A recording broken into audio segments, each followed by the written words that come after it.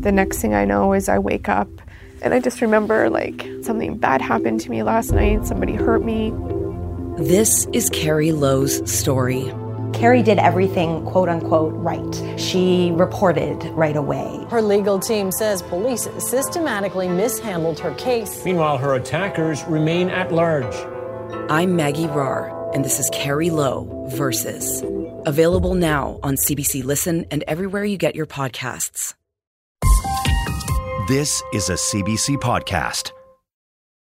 Hello, I'm Emil Niazi, in for Brent Bambury. This is Day 6. Canadian news could soon disappear from Canadians' Google searches and their Facebook and Instagram feeds. It requires us to compensate news publishers. This is such a bully tactic. They're concerned about precedents being set because they don't want this legislation moving to other countries too. The standoff between tech giants and Canada's government. That's coming up on Day 6. Today, when robots participate, it creates a paradigm shift. Why AI could stand in for humans in social science studies.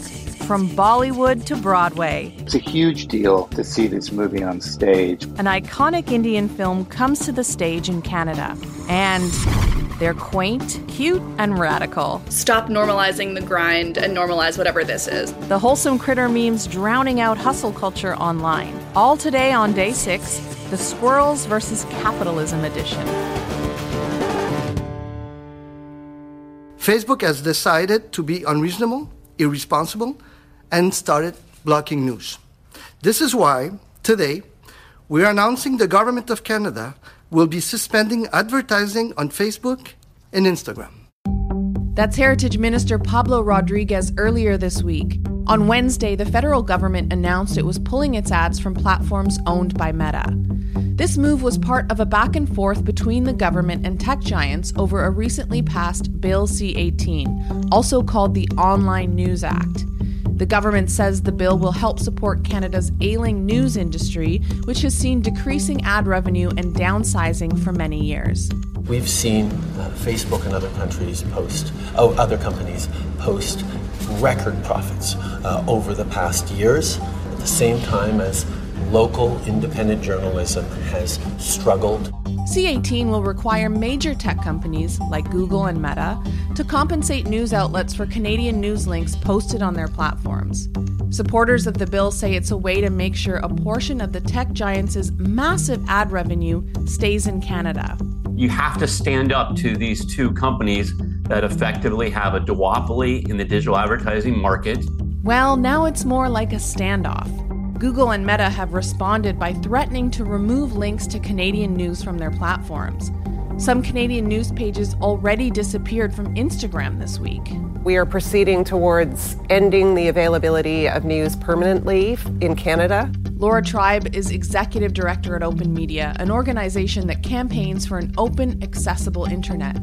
She says that this news blocking by the tech giants will have a drastic impact on how Canadians access news and what news they see. But she's also been critical of Bill C-18. Laura, good morning. Welcome to Day 6. Good morning. Laura, were you surprised to see the government actually double down on its stance on C-18 this week and remove all of its ads from Instagram?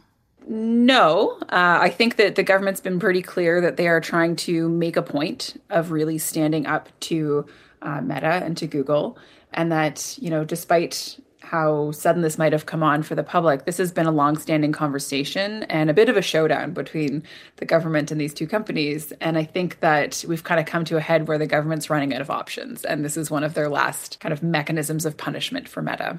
And yet the impact seems to be on Canadians. You're an advocate for open internet. How troubled were you to see Canadian news vanish from Instagram this week? I think this is a really big blow for Canada and for Canadians. And this is really going to lead to some damaging consequences in the short and long term. I think the most frustrating part, as someone who is advocating for democracy and for the open internet and access to information in Canada, is that it was entirely preventable. And the government has really backed itself and these companies into a corner. And at the end of the day, we, the people using the internet, are the collateral damage. And that's really frustrating. You say entirely preventable. Is that because your organization has suggested that Bill C-18 made it inevitable that Google and Meta would respond the way that they have? Yeah, and these consequences were made clear to the government before Bill C-18 was passed. So in the way that the bill is crafted, it is kind of limitlessly punitive to these companies financially. And so if they don't come into compliance, not only are there financial penalties for not acting perfectly, but until they actually have any clarity from the government, right now, what's expected of these companies is to compensate every single news outlet for every single link that they ever serve or is shared on their platforms endlessly. And I think where that's really hard is that these are for-profit companies who ultimately, at the end of the day, need to turn a profit. And that is just not something for their business model that they would ever be willing to withstand. And they made that clear up front. And I think, the government tried to call their bluff, and it turns out they weren't bluffing. But on the other hand, it's not entirely limitless. The government itself has said they estimate that these companies will pay collectively something like $330 million if they comply with the law. And these are hardly nonprofits. They're making billions of dollars in ad revenue in Canada. So why isn't it fair to ask them to put some of that back into this country and its news organizations? Oh, I think it's absolutely fair to ask them to put money back into the news in Canada. They should and can put back into the Canadian economy and Canadian culture. I think where the trick is the bill is really vaguely worded. And so although we hear assurances from the minister of what compliance might look like, that's not in writing. That is not in the bill. And until that is clear, and until the companies know what compliance looks like, they are inherently non-compliant because they haven't been able to do what's being asked of them. I think the government put the cart before the horse a little bit this one in the way that they have promised things that aren't actually in writing. Let's go back to the impact then on Canadians. We're so used to being able to Google something, click on a news link. What's my search page going to look like if Meta and Google fully block Canadian news? It's going to look different. You might search for something expecting news results to come up. You might actively search for a news story, and you won't see those results from Canadian news outlets. So let's say you are looking up air quality advisories and trying to find out what's been going on with the wildfires. When you search that in Google, if the news is blocked, you will only receive American news stories about the air quality in Canada, but you will not get Canadian outlets. You will still get government advisories. You will still get institutions that have credible information about that, but you won't get the CBC's stories about that. You would have to go directly to the CBC to find that. And so I think it's going to disproportionately show American or international news results where we're not going to see any Canadian outlets, which is actually going to damage Canadian media who are the best positioned to cover Canadian issues. But it's also going to have people stop looking for it, because if you go searching for it, it's not there. People might instead start turning directly to news outlets themselves, but they're not going to discover new sources. They're only going to go where they already know. And if that outlet isn't covering it, maybe to those people, the news just doesn't exist. Right. And then you think about sort of the misinformation side of it too. If the stuff that's usually on page 4 of my Google search is now at the very top, what's the impact on the quality of the news that I'm getting? I mean, the quality of news is something that has been of concern for years. And that's really why the government is so invested in trying to support credible news outlets. But you're right. That's what this is going to do. And I know that Google has been actively working to try and make sure that they are serving the most credible results. But the most credible ones are now going to be missing. And so what is going to be excluded from the search results is what the government has defined basically as news.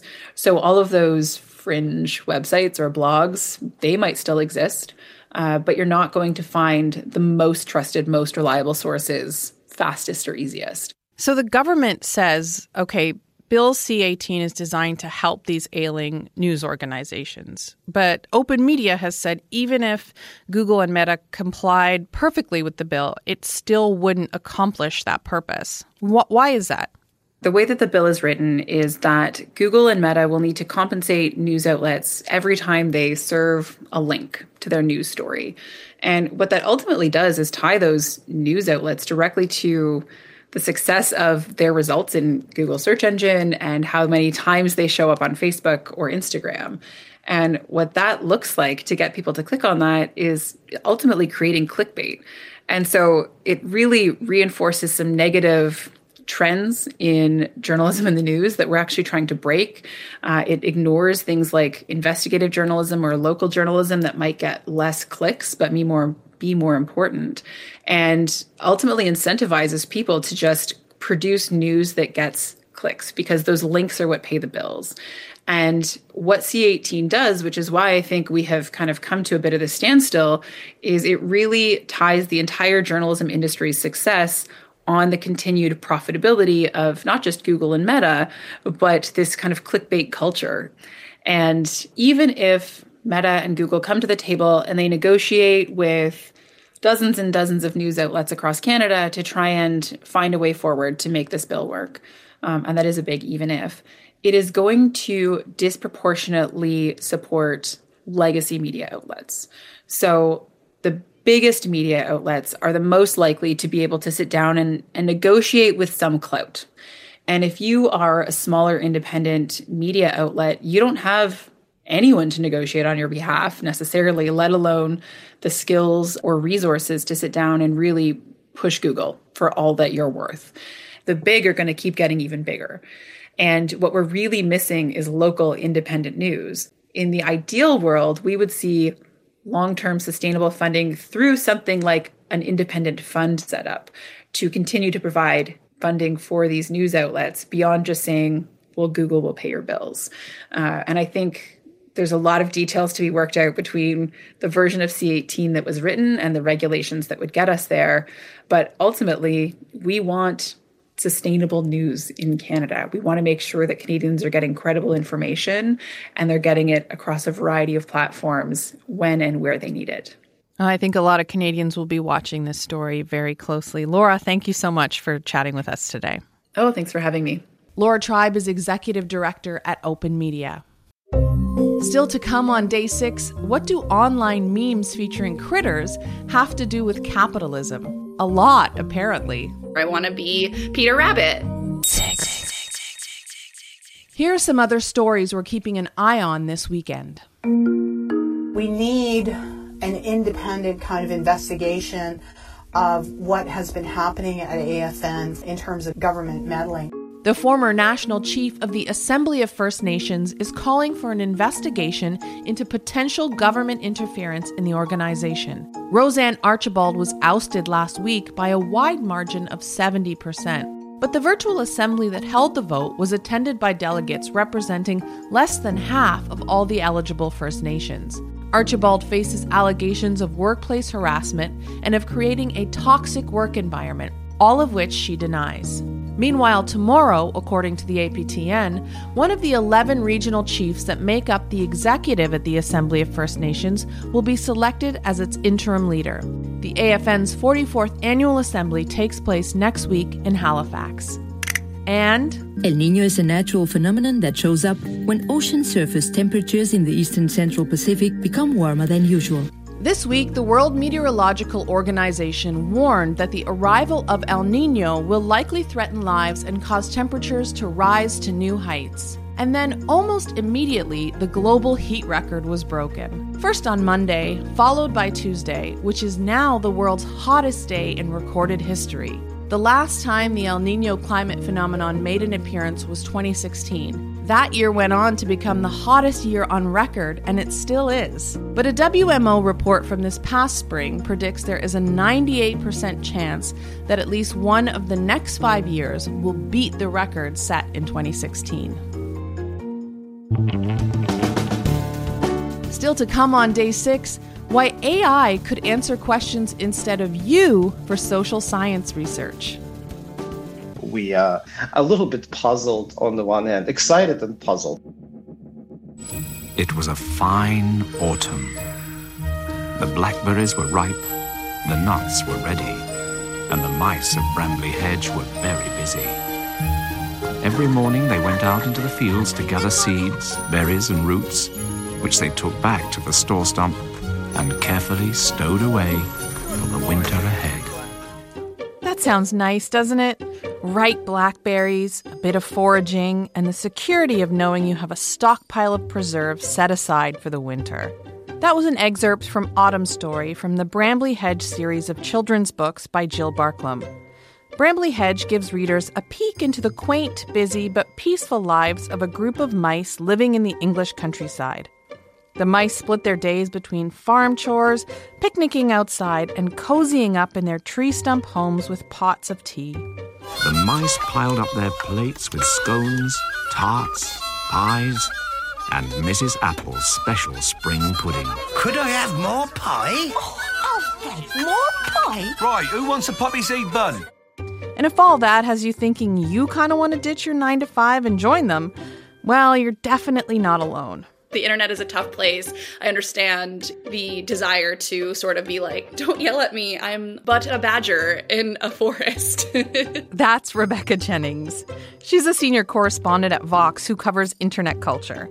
She's been very taken with an online trend that taps into this desire, and it's called critterposting. So I didn't coin the term critter posting. That was coined by Sakshi Roxdale at Know Your Meme. And what she described to me as critters are harmless. They are innocent in a very naive, childlike way. It's just like, I'm a little baby. Don't be mean to me. Rebecca told us why the cozy lives of storybook creatures appeal to critter post creators today.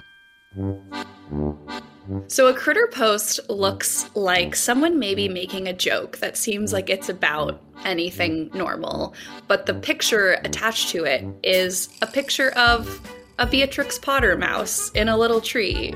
It's taking the classic illustrations of Beatrix Potter or Frog and Toad or Brambley Hedge or The Wind in the Willows and putting a modern joke attached to it. A classic critter post is like, stop normalizing the grind and normalize whatever this is. And then it's a picture of a mouse in an apron cooking dinner for her 3 little mice children living in a tiny shoe in the forest. There's another one that's like me and the girls during soup season, and it's a mouse making soup.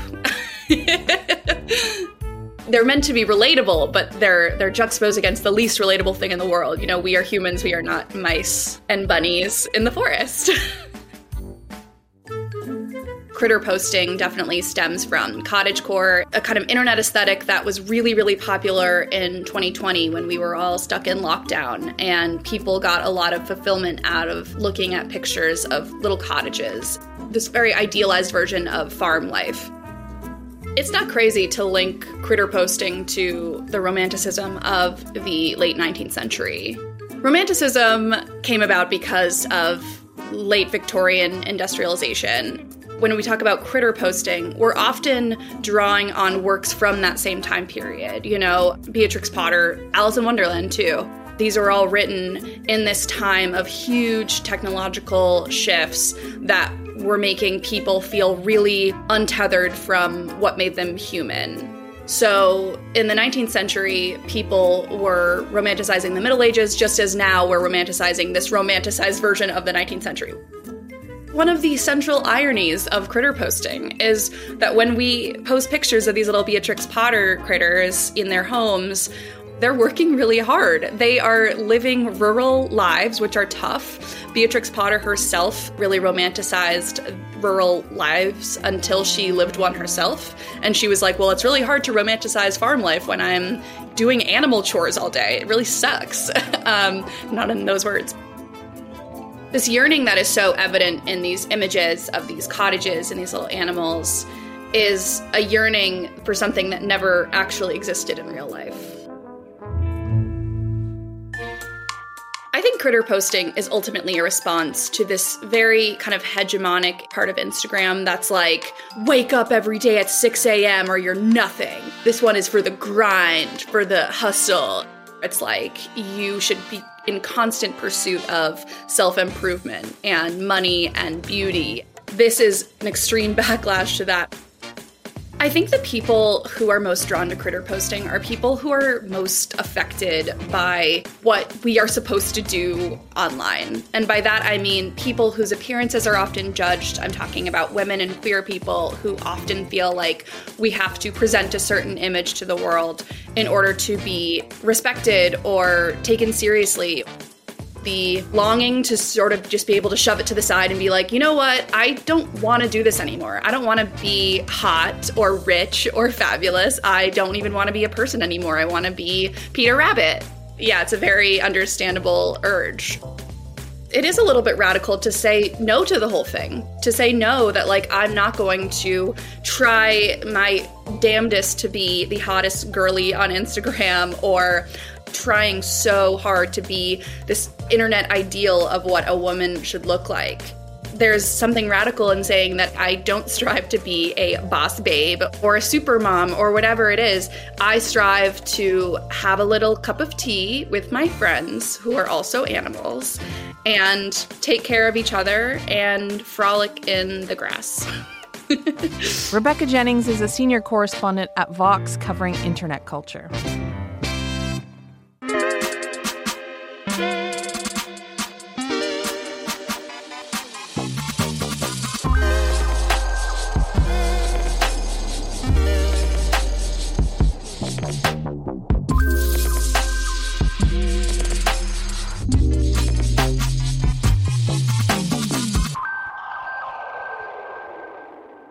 I think it's comparable in scale with the Industrial Revolution or electricity.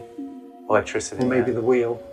Or maybe the wheel. That's Geoffrey Hinton, who's considered the godfather of artificial intelligence. AI is already changing the game for educators, artists, and lawyers, and now it's entering yet another field, social science research.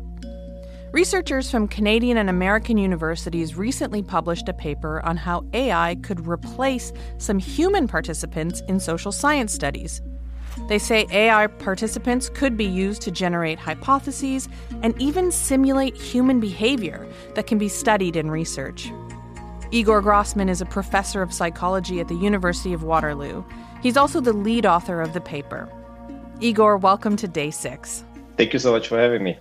So, Igor, I'm curious, what kind of reaction do you get when you tell people you're looking into how AI could replace humans in social science research? It depends on whom I talk to. Mm-hmm. So some people, they are in disbelief and reject the idea outright. Others think that I propose some Orwellian future. Mm-hmm. And others are very curious or even tell me, well, this is old news. We knew that already, especially if I talk to some who are at the intersection of AI, computer science, and behavioral sciences. So, Igor, I know that, scientists are already looking at using this to replace research assistants and other things. But what about actually using AI instead of human participants in this research? Can you walk me through what that would look like? Sure. One possibility is you ask a model like GPT-4 to create a range of responses to a particular question. And then you convert those responses to what a human would normally fill out on a scale from 1 to 7. And then you ask the model to do it again. Let's say you do it 1,000 times. And then you basically have a silicon sample, as some people call it. The critical part here is that what researchers often do is they first prime the model by creating a certain context. So the response should not be just like a response, but it should represent a person from a particular demographic background, from a particular region with a particular political leaning. So, for instance, how conservative Christian from Nebraska, who is in their 60s and who is male, would answer this question. So there are several studies that have been doing that, especially in the domain of political science. And there are some studies that do something different, also simulating participants, where they try to simulate responses on specific tasks where previously human participants were used, to see how the model would respond on average compared to humans. And what's interesting there is that some of the biases that we also see in human responses, we also find in these online systems. Well, I'm glad you brought up bias, actually, because it is a big issue, right? When we come to AI and who is setting the data and where the data is coming from. So I'm wondering if you have any concerns about, where the data comes from and the kind of, training of the AI and the quality involved. Yeah, so that's a very big issue. A lot of concerns, and not just me, but I think most of scientists, we are a little bit puzzled on the one hand, excited and puzzled. So it's a lot of mixed feelings. On the one hand, as a scientist, you want transparent communications of how certain models were trained, where the data is coming from, how the models were subsequently corrected through reinforcement learning, which is a particular strategy for this set of AI models. What's interesting is that OpenAI, despite the name of the company, doesn't do any of that. It's a complete black box, be it in terms of the sources, their proprietary sources. We can guess where they're coming from, but we don't know 100%. And so that makes it quite challenging. We can do some reverse engineering, but for many scientists like myself who argue for open methods, for open research practices, these models present an inherent challenge because we do know that in many ways they would either have biases built into them because of the culture is biased, the culture that these models were trained on, or there were biases creeping in when you try to correct for those earlier biases by correcting them in the other direction. Because obviously you don't want the model to be racist or xenophobic or chauvinist. But if you're a scientist and you're actually interested in studying those phenomena, if the model then has been corrected for those, then the outputs that you get are not representative of how humans appear to be responding to a certain set of questions in the society as is. Why would someone want to use AI? You just mentioned authenticity being an issue, transparency, bias. What would be, the bonus to a researcher using AI instead of humans in their study? Well, the question whether they should or whether they will, those are two separate questions. I do think that for many aspects, we should not use these type of models.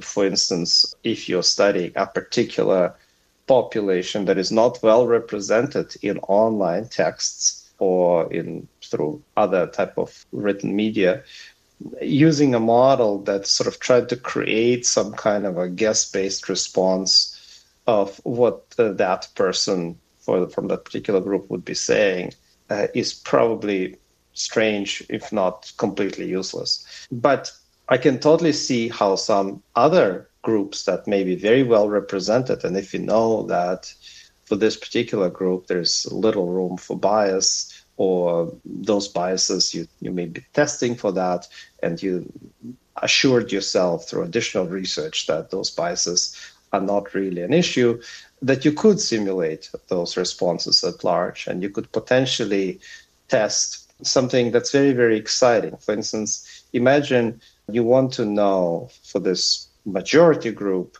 which intervention is more likely to be effective for improving public health in a community. And you have 30 different proposals for possible intervention that is based on some preliminary scientific theory. Now, you cannot really do 30 different studies at scale, at large scale. It would be very, very expensive, and maybe you have to do it very quickly and you don't have the resources.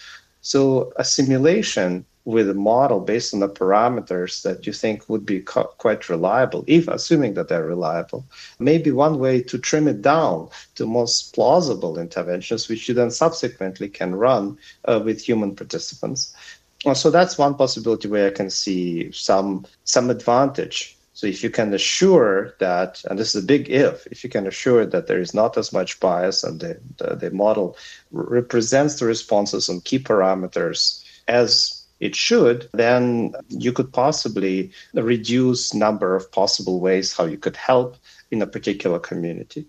Another domain where this type of models could provide at least some potential insight. Imagine you send somebody into space and on a mission to Mars, and you want to know how people in the spaceship will interact over the course of the next couple of years and what kind of group dynamics may emerge, whom should you be selecting to be in that spaceship? What kind of characteristics of that group would be better for the survival of that group so that they don't kill each other by the time they get to this other planet.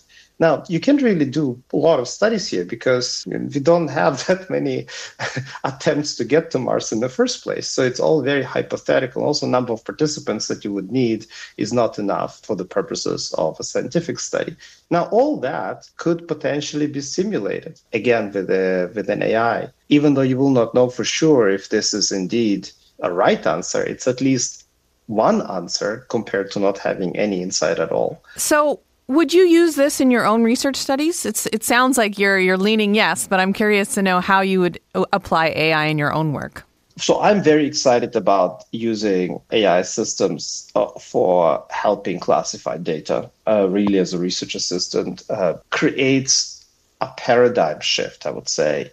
So I'm very excited about that. In terms of the simulation, I'm not so sure. I think there's some development that needs to be done, but I've already seen some interesting advances in this domain where an addition of AI on top of the agent-based model makes much more realistic simulations of human responses. Hesitated excitement.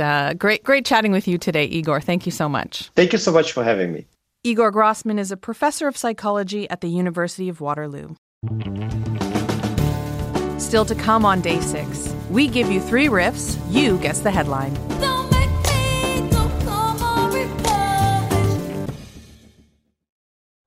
I told the court that I'm wrongfully imprisoned. Mr. Soon, you are not You have to hear me. There's too much being hid from you. He needs to be taken out of the court. There's too much. He was one small man in a giant wheel caught.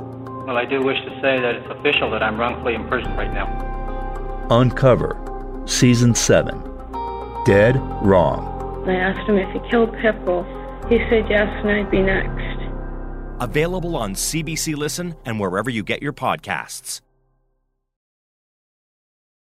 I'm Emil Niazi in for Brent Bambury. You're listening to Day 6 from CBC Radio. We're on public radio stations across the United States. Listen on demand with the CBC Listen app. We're available wherever you get your podcasts and at cbc.ca/day6. प्यार किया तो डरना क्या जब प्यार किया तो डरना क्या प्यार किया. That's a clip from a pivotal scene in the Indian historical epic Mughal-E-Azam. And it might just be one of the most popular movie scenes of all time. No, seriously. When Mughal-E-Azam came out in 1960, thousands of people in Mumbai waited in line for tickets for days. The movie is about a young prince who falls in love with a dancer against his emperor father's wishes. Simple story, sure, but the movie is really remembered for its acting, soundtrack, and massive production value. Estimates suggest it took 6 weeks just to build some of the movie's most extravagant sets, including a replica of the Palace of Mirrors, the Sheesh Mahal in Lahore, Pakistan. Viewable copies of Mughal-E-Azam are hard to come by, and for a long time, the film lived only in the memories of a generation raised on it. Luckily for us, it was adapted into a Broadway-style musical in 2016, and it's now coming to Canada. Neil Patel is the award-winning set designer for Mughal-E-Azam, the musical. Neil, welcome to Day 6. Good morning. I'm glad to be here. So a lot of people in North America have likely never heard of the original Mughal-E-Azam movie, but even younger Bollywood fans might not fully understand just how big a deal this production really was.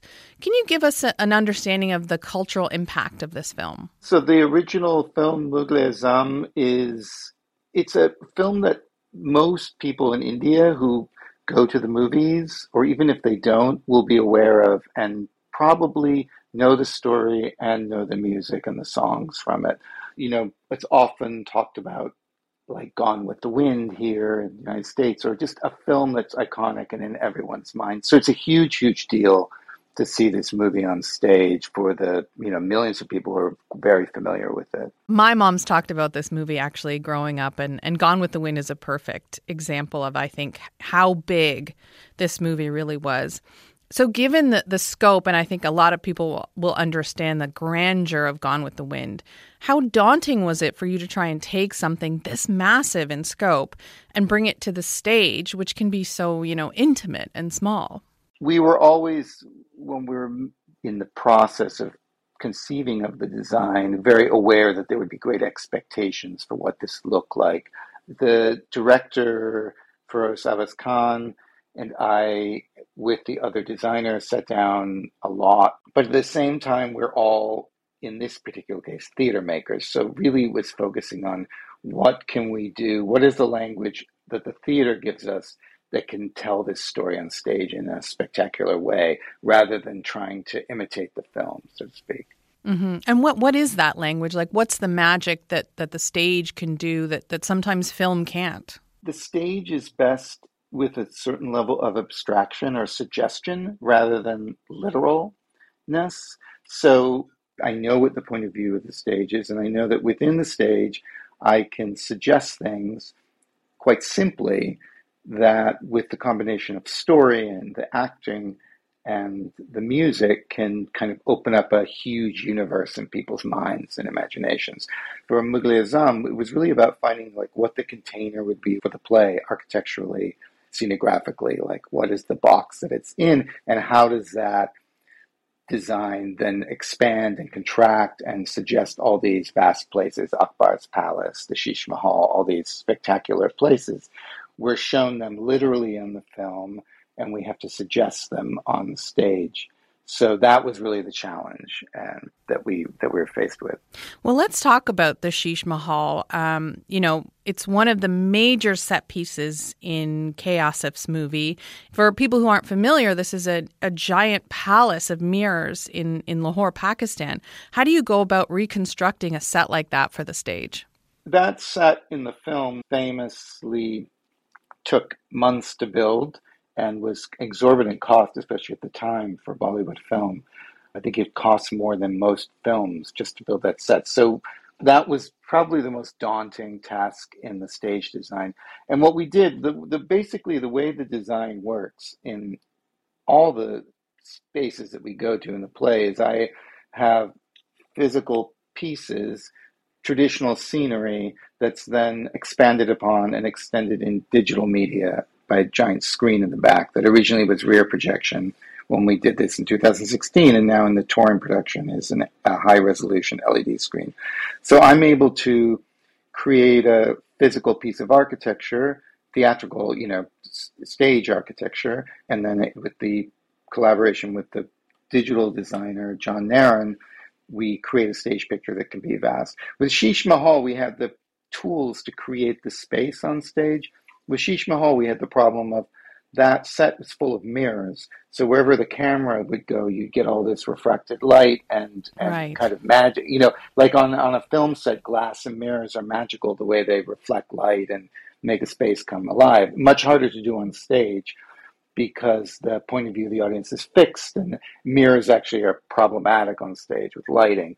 So what we did is we created a kind of spectacular backdrop of the Sheesh Mahal architecturally that kind of glitters in the LEDs and the digital media. And then the lighting designer and I came up with this idea of flying in these rotating pieces of mirror. They're actually plastic mirror for safety, that have Mughal patterns cut out of them. And what they do is, because they're moving, they're constantly catching the lighting and refracting and moving the light all over the stage and into the audience.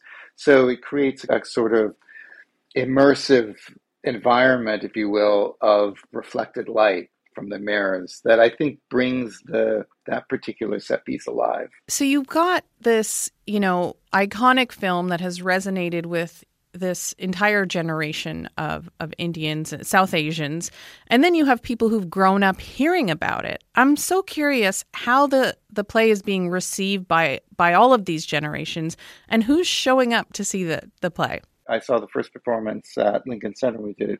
I mean, the audience was mostly South Asian diaspora, though there were many generations. And I think people seemed pretty transfixed. I mean, there were people in the audience who were literally reciting the lines along with the actors. They knew the show so well.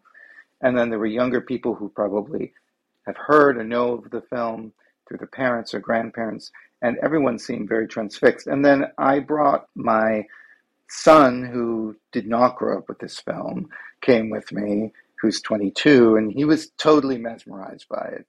Even if you don't know the story, just the experience of the music and the dance is quite something. Well, this is the thing for me. You know, I watched the trailer for the play and got so excited just naturally. And it made me think, you know, Bollywood films are in so many ways made for the stage. They have these memorable songs, high production values, incredible costumes, as you mentioned.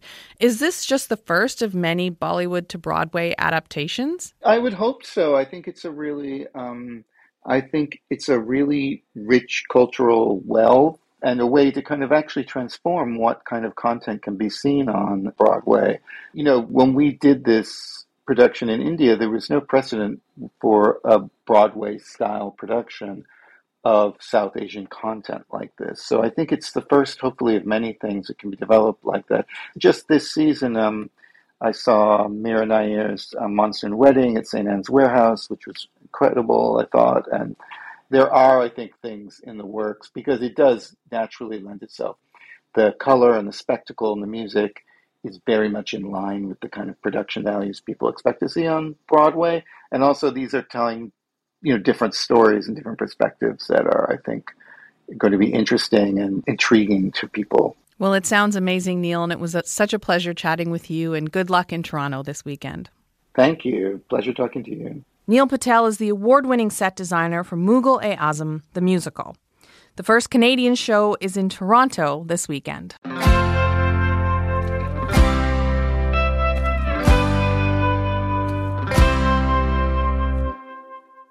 This week, Hockey Canada announced the appointment of its new president and CEO, Catherine Henderson. The longtime sports executive and gender equality advocate will be the first woman to lead the organization full-time. Hockey Canada has come under fire recently with allegations it bungled an investigation into sexual assault allegations against members of its gold medal-winning World Junior team. Henderson's appointment is being seen as a sign that Hockey Canada is serious about equity, respect, and diversity. And speaking up for equity, respect, and diversity, we're all close to the heart of Herb Carnegie. I was good enough for the Leafs. Because according to Conn Smythe, I would take Carnegie tomorrow for the Maple Leafs if someone can turn them white. Now, I got that statement when I was 18. How would you feel? Hockey great Herb Carnegie speaking in a 2009 interview. Carnegie is often described as the greatest hockey player to never play in the NHL because he was black. Last November, after years of effort, Herb Carnegie was finally inducted into the Hockey Hall of Fame. At the peak of his career in the 1940s and early 50s, Carnegie played in the Quebec Senior Hockey League, at one point playing alongside Jean Beliveau, whom Carnegie mentored. He was offered a tryout with the New York Rangers in 1948, but he didn't make the team and made more money playing in Quebec. He retired from hockey in 1954, 4 years before Willie O'Ree became the first black player in the NHL. Herb Carnegie died in 2012, and his daughter Bernice spoke on his behalf at the Hall of Fame induction ceremony last November, and she had a message to share. We are responsible for making the sport better.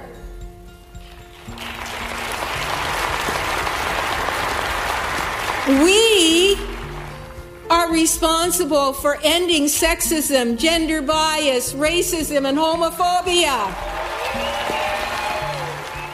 Bernice Carnegie joined host Brent Bambury on Day 6, just days after her father was inducted into the Hockey Hall of Fame. Here's part of their conversation. Bernice, good morning. Thank you for being here. Good morning, Brent. It's a privilege to be here. Well, the privilege is mine, but boy, getting your father into the Hockey Hall of Fame was a years-long effort for you, and it's finally paid off. How does it feel now that Herb Carnegie is inducted into this shrine of hockey? Well, I've had many, many emotions from the moment that I heard about it, from disbelief, and then jumping up and down like a little kid, and then being very emotional and starting to cry.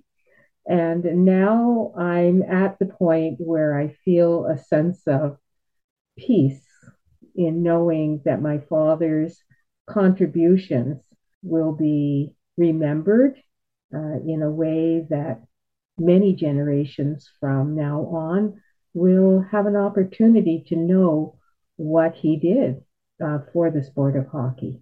A lot of people will know that your father was a great hockey player, part of the great all-black line Les Noirs in the 1940s.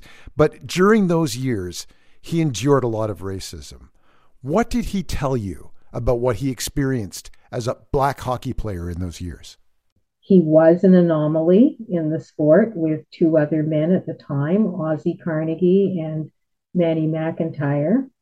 And the three of them had an experience that other hockey players wouldn't have understood.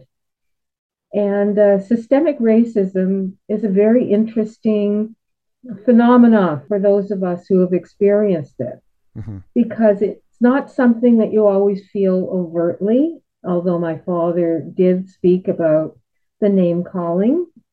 But, I read one thing in his book, A Fly in a Pail of Milk. This one incident spoke about how he was in contention for the highest points that year, and the other person ended up in the hospital, and they continued to give that gentleman assist points. And my father lost out by 2 points, but nobody said anything. That's the thing. He didn't say anything. His coach said nothing. The league said nothing.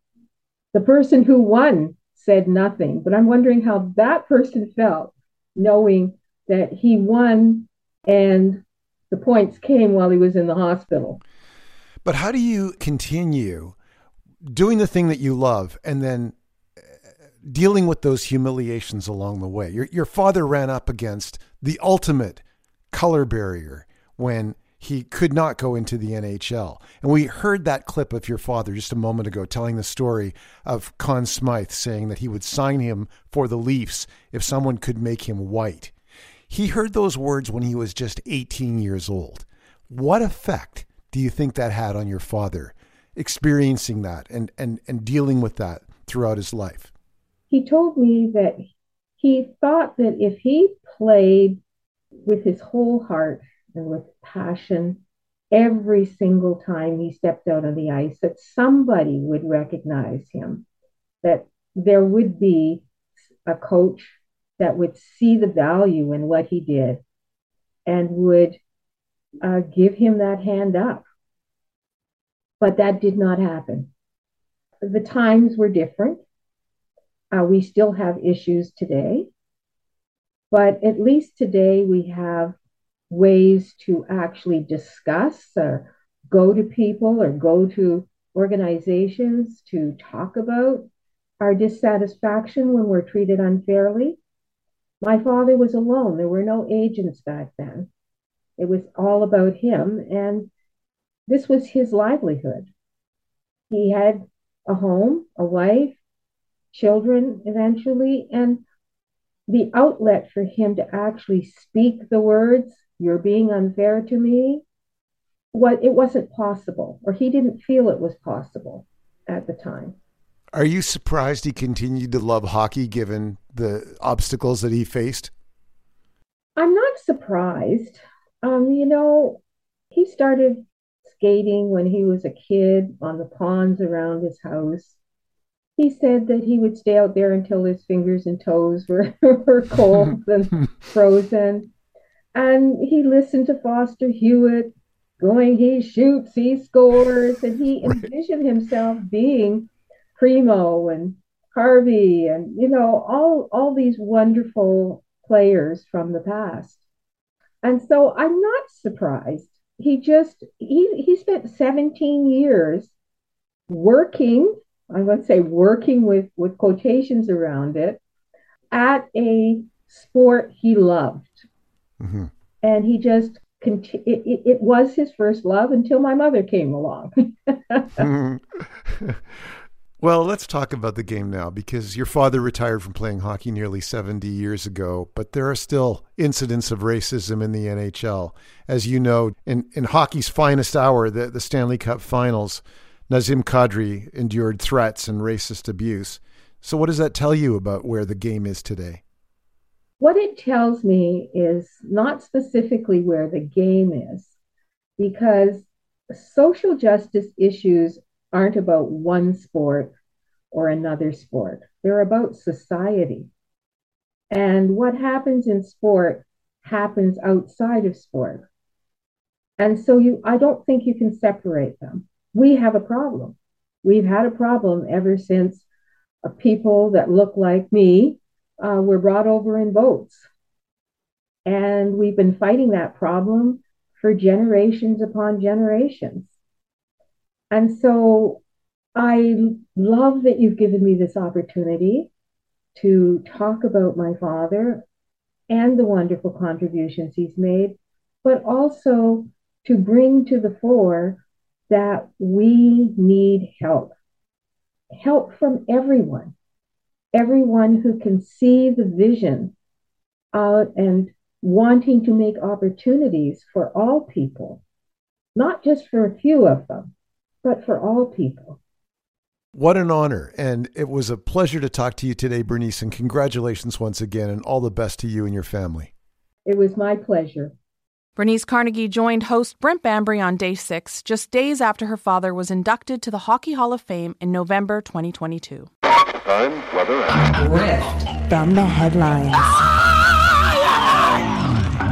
This is Rift from the Headlines, our weekly quiz. 3 riffs linked by one story in the news. Guess the story that links the riffs, and you could win a Day 6 tote bag. First, here's a recap. This is last week's clue.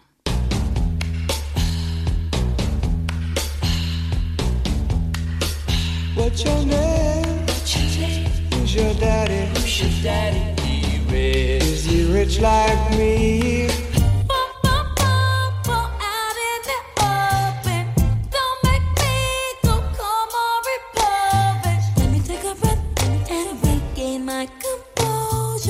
Don't test me. Don't test me. Move over. Move over. And you know I'm better than most of them. I'm the one to test, so don't blame me. Faith Evans and Notorious B.I.G. with Don't Test Me, Mariah Carey with It's a Wrap, and the Zombies with Time of the Season. Aisley Ellis of Simcoe, Ontario, you guessed the headline we were looking for. Maury Povich launches an at-home DNA paternity test. And the universe folds in on itself just a little bit more. Congratulations, Aisley. A Day 6 tote bag is on its way to you soon. Now here's this week's clue.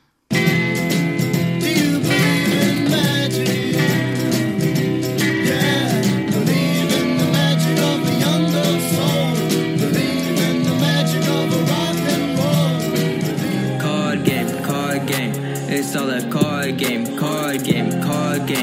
It's all just a card game. It's all a card game. It's all a card game.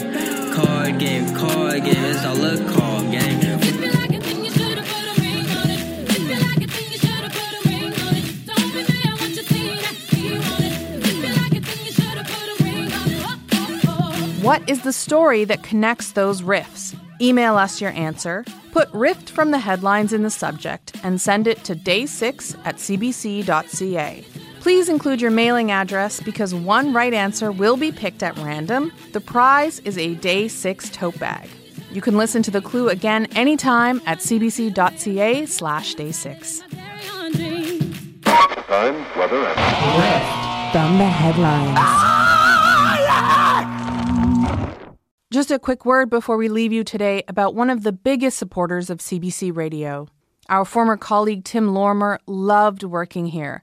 He proudly worked here for decades, and he continued to champion us even after he retired. Tim suddenly died this week, and his loss is being felt across the country. He was a radio technician, so you may not be familiar with his name, but behind the scenes he was involved in recording and organizing some of radio's biggest projects. Whether we were producing a book review or an interview with a world leader, Tim was right there to help. He was someone who simply loved bringing radio to Canadians. And he was one of the nicest, kind-hearted people you could ever meet. But more than the CBC, Tim loved his family. He absolutely loved being a husband and a father, and our thoughts are with him and his family today. He'll be dearly missed.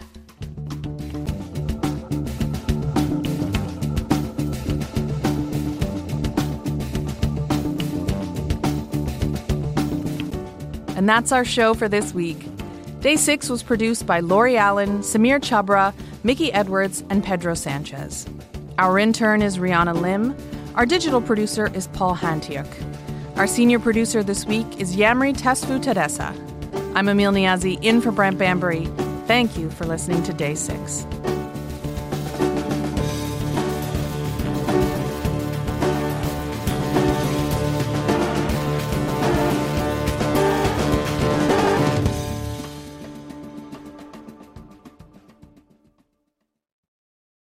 For more CBC podcasts, go to cbc.ca/podcasts.